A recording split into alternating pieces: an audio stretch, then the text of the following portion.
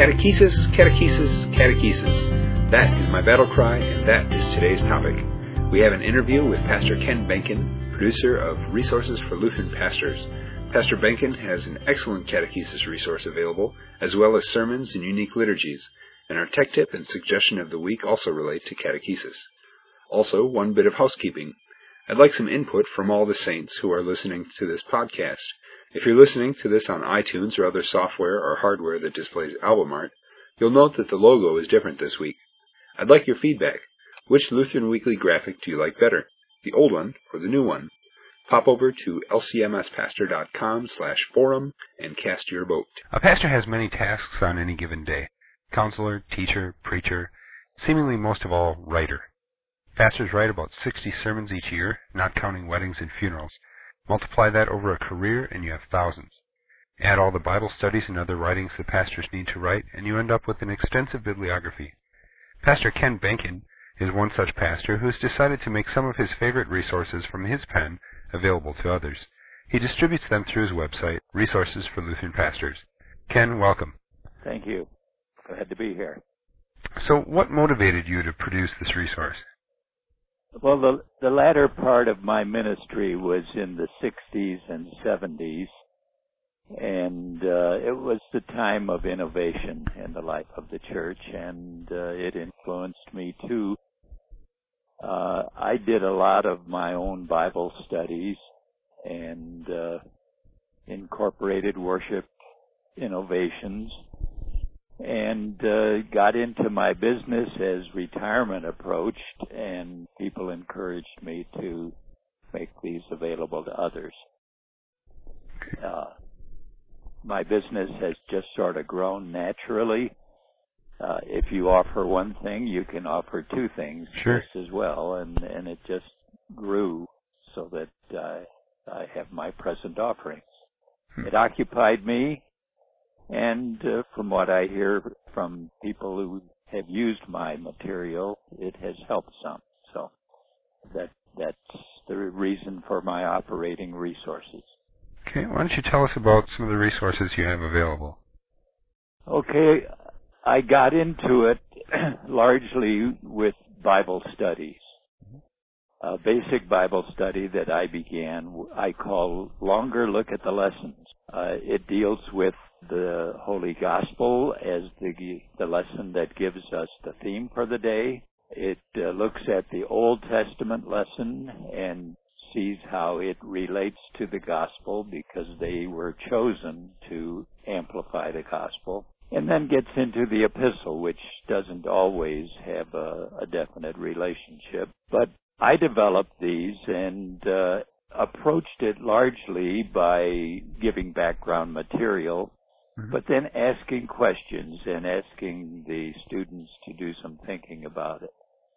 I think I developed thoughtful questions rather than just, what does the Bible say in this instance? Sure.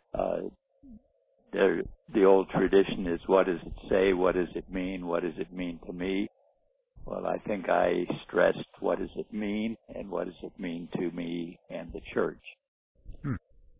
With that material, I always included what I call thoughts for the leader. And lay teachers who have used this tell me that this has been very helpful because I answer every question that is asked and expand on it and refer to scriptures to relate to that. And my aim always was just to make people think and explore and apply.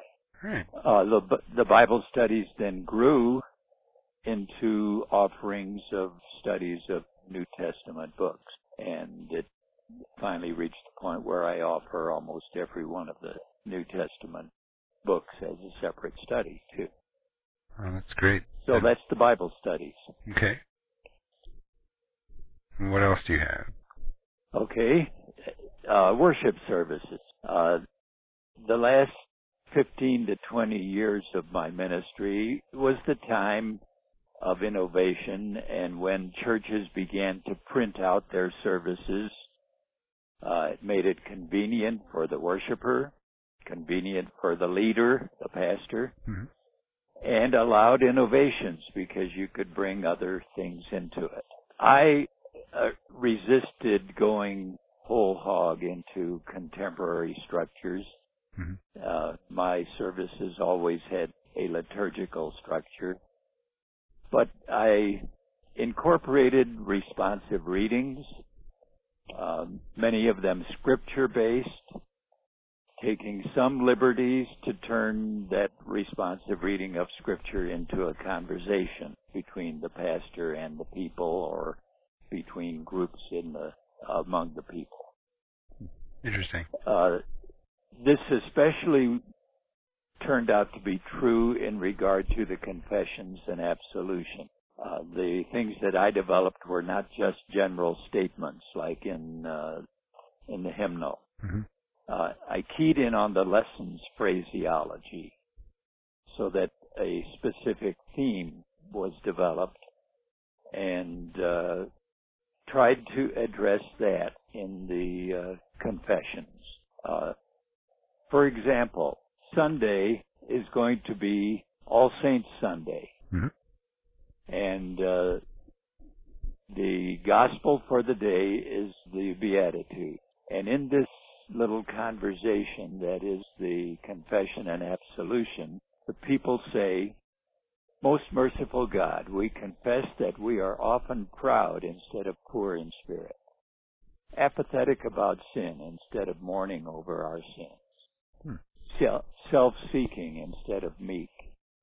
We are often self-satisfied instead of hungry for righteousness, spiteful instead of merciful, attracted by sin instead of being pure in heart.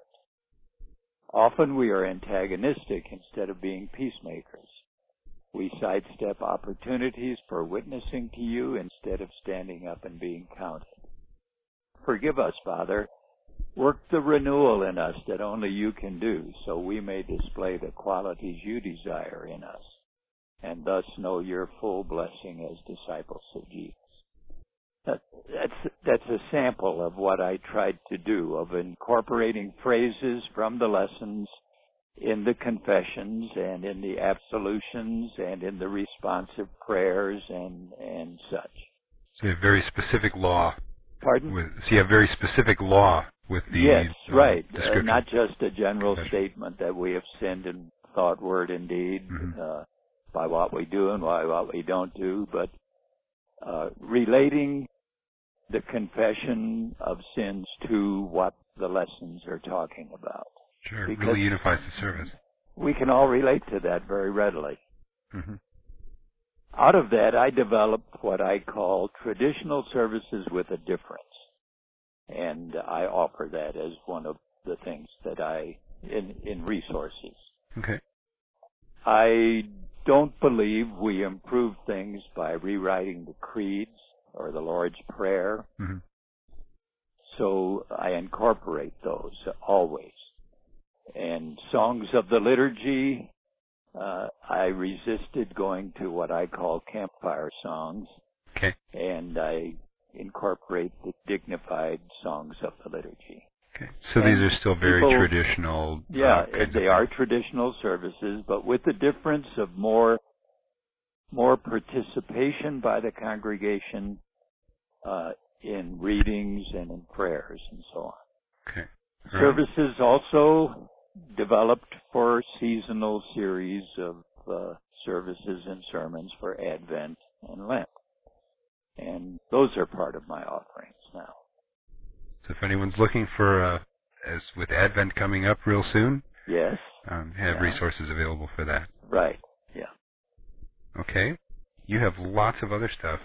Okay. I have sermon series. During the last years of my ministry, I got away quite often from just preaching pericopic texts.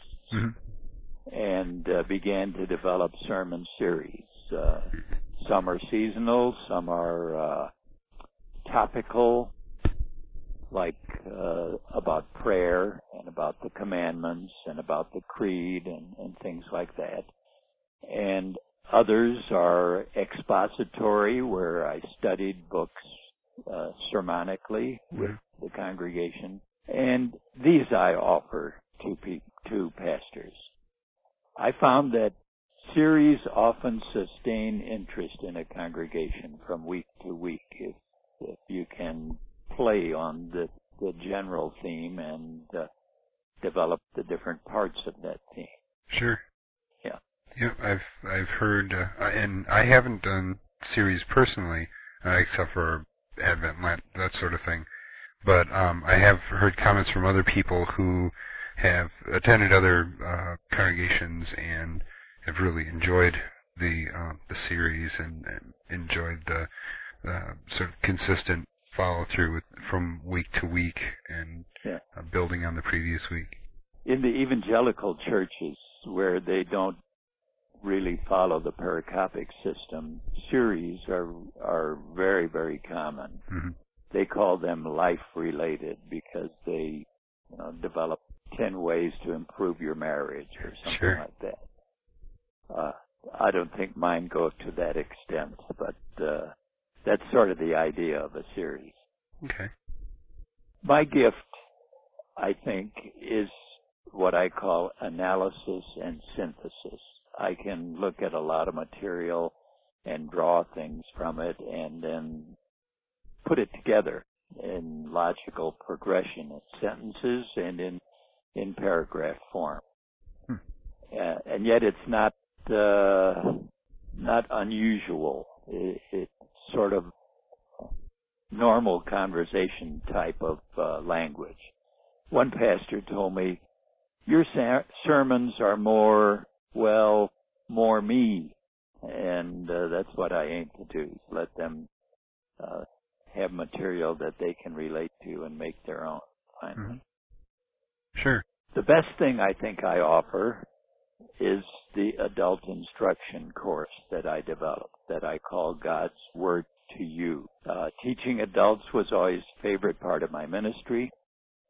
Last part of my ministry, I ministered in what we called the turn-off time, where sociological factors entered in, and being part of the church wasn't quite as important to a lot of people. I ministered in Marin County, marvelous Marin, very sophisticated community where only like 12% of the people are part of a church. Wow. So I found that it was difficult to get people to agree to come to the church and go to a class and study about the church and the Bible. Mm-hmm. And so during those years, I would approach individuals or couples and say, I'll be glad to come to your house and study with you. And I did that quite a bit. It took a lot of time. Sure. But the individuals and couples that I studied with, I developed a pastoral relationship with them right away, and it was very helpful then. It was during those years I developed God's Word to You. And I think I organized it a little different, surely different from the catechism. I started out with studies about sin and grace, not just the 10 Commandments, but sin, sure. As the Bible teaches what sin is, original sin, actual sin, and so on. Mm-hmm. And then moved to studies about Jesus and his atoning life and death and resurrection. Moved to studies about life in the church, and ended up with the 10 Commandments from the standpoint of Christian discipleship.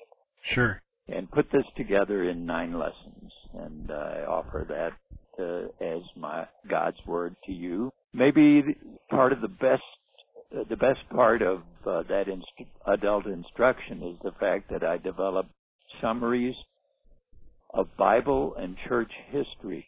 I found people were illiterate as far as the Bible is concerned, mm-hmm. and especially about church history. And so I developed these 4 summaries: Old Testament, New Testament, the early church, and then sweeping history of the church. And several people told me that was as important as the doctrinal study in helping them come to grips with the gospel of Jesus and his whole purpose in the world. Oh, absolutely. It gives wonderful background. We spend at seminary, we spend a fourth of our time in history, and then it seems like that just gets sort of set aside when we get to the congregation. You're right. And I found that in our congregation, we'd be studying the different books of the Bible and things, and I'd be giving a lot of background history to sort of flesh it out, and people were just fascinated by all these historical details because it gave them a much better understanding of what was really going on here. And so I stumbled across Resources for Lutheran Pastors by I was asking around I was looking for a new adult confirmation, adult instruction course, because the one I was using I wasn't real happy with. It just didn't go as deep as what I wanted to do. Yeah. And what I really like about God's Word for You is that, number one, it's written out in paragraph form. So what I have people who are interested in joining the congregation, but they've got families, they've got careers, they're busy, and to ask them to set aside, say, 14 hours over several months, it's hard enough to find that in my schedule, much less match it up with theirs. Yeah. And with this, I was able to give it to them and say, here, read it, and then at your convenience, at my, when we can match up schedules, we'll sit down and we'll just discuss what you've read, answer questions, sort of fill in any blanks that you might have. And it gave them a nice in-depth thing, and it gave them something that they can hold on to and refer back to. It also has the advantage that the cost of the curriculum is a one-time cost, and instead of having to keep buying the books. And then I also, because I had so many questions from people about history, I decided, we really don't do anything with church history after Revelation. There's sort of this blank spot in most people's minds for, about 1,500 years. You get to Luther, we spend, and really there's not even much knowledge of the Reformation except for Martin Luther. And then after that, there's sort of this blank spot in people's knowledge until whenever they came of age enough to pay attention to what's going on in the church. So there's really, you can mention names like Augustine and Athanasius and stuff, and people are kind of vague. Maybe they've heard of them, maybe they haven't, but they don't know anything about them. Yeah, that was exactly what prompted me to incorporate the summaries in this. Yeah, so we've actually, on Sunday mornings, right now, are going through that church history section, and we've had just wonderful feedback. Our Sunday morning Bible study attendance is about doubled from what it was the end of last year, and we just had a really great feedback. It's definitely something that whoever's teaching it wants to look it over in advance and make sure that you understand the material. And for me, I'm a bit of a history buff enough that I can sort of flush things out. And I found it also, we look at this and people say, oh, this is kind of like what's going on right now. Or we just, not too long ago, we were looking at the section on the Muslim threat. And people were comparing that to the way it is in the Middle East today and everything that's going on there. And then we looked at the section where it talked about the Inquisition, and they said, boy, that's a lot like what the Muslims were doing. Yeah. So, and they're kind of making these connections and understanding how these things have happened. And it follows a nice progression too, so that you can see how things developed. And it's not just a series of isolated events. Yeah, when I worked these up, I used my brother-in-law, Bill Schmelder, who was the prof at the seminary in St. Louis, as my not editor, but a resource to look at that and correct anything that needed correcting, and he helped me get it more accurate. But he thought too, I wish I'd have had something like this when I started out in my ministry. Yeah. I was just amazed when I came across it. It was pointed out to me by somebody else, and I can't remember who it was, but I was really thankful to find good. it. Thank you for the good comments. Yeah, let's talk. What else do you have available? That's about it. Okay. I think this has been of benefit to a number of people. Several hundred pastors are using God's Word to You, for example, now. Really? And anyone interested can look at my website, which is an abbreviation of Resources for Lutheran Pastors, RESLUTHPAS.com. I have descriptions there of the material, samples of almost everything, and an order form and price list. It was interesting to hear you describe the way you could use the adult instruction just as a resource book for people to look at first. Mm-hmm. That's sort of what I'm doing right now. I'm the Sunday resource. I call myself an interim worship pastor for 3 little mountain churches up in Northern California. My wife and I do a 250-mile circuit so that I can have worship for these 3 churches on a Sunday. Wow. And I come up with some people who are interested in studying, and that's how I have approached it there. I give them my study book, and then we get together at times to discuss the whole thing. Yeah, it's wonderful for that it's not just an outline, it's actually fleshed out. Yeah, good. And with people more and more being busier and busier, it was funny. I was watching the old cartoon, The Jetsons, a while back, and these 2-hour workdays are horrible and stuff. Because people used to believe that with the advance of technology that we would have more and more free time. And it's actually been just the opposite. Yeah, you're right. And the people are just busier and busier because it hasn't decreased the workload. Instead it's increased the expectation. Oh, now you have better tools, you can do more. And so people are busier all the time, and all the parents with kids in school and the school activities. And I know I'm very rarely home on an evening between church meetings and kids' activities and things like that.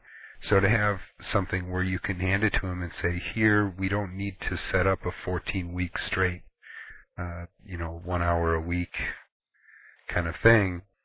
It's just wonderful to have that flexibility.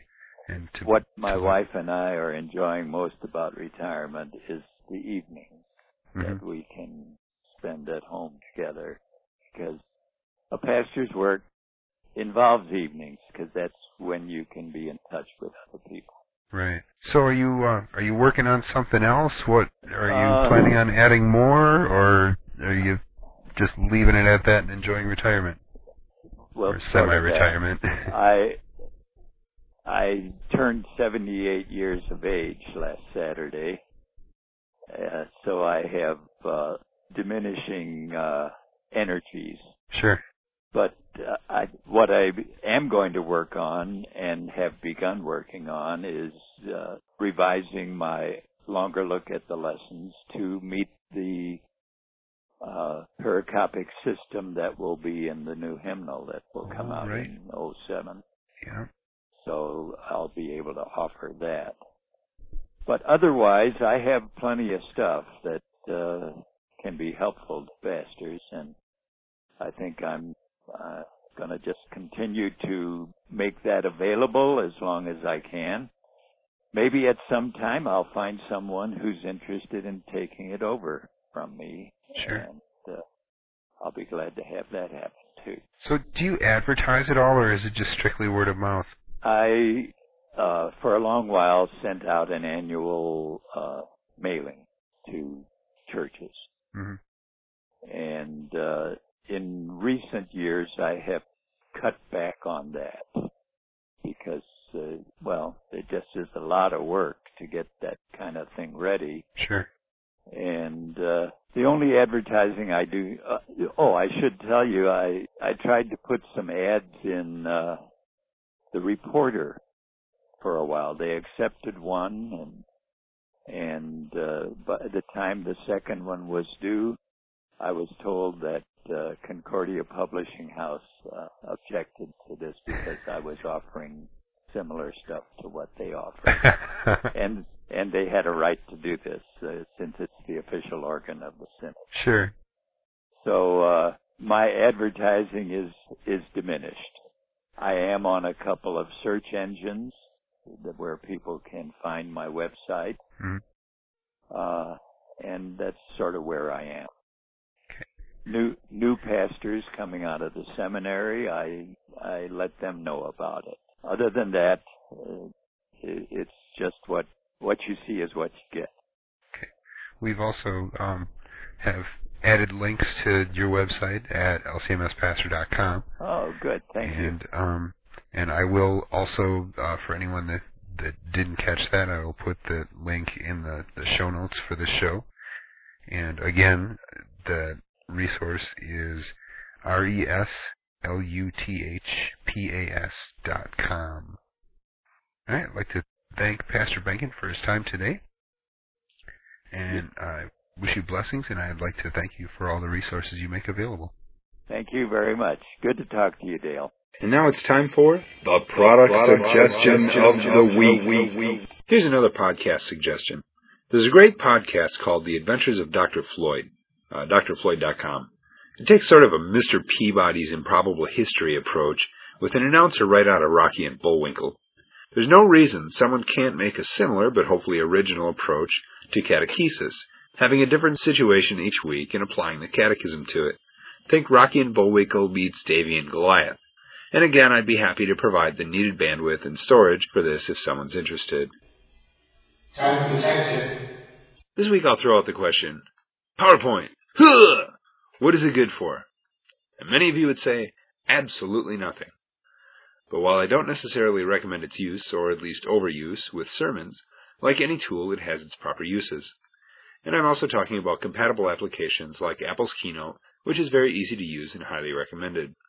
We've used it to display lyrics of songs on the back wall of the nave when the Sunday school or Vacation Bible School classes stand up in front to sing. It can be used for visual aids in Bible class, for confirmation class diagrams to keep those display lyrics of songs on the back wall of the nave when the Sunday school or Vacation Bible School classes stand up in front to sing. This podcast is brought to you free of charge.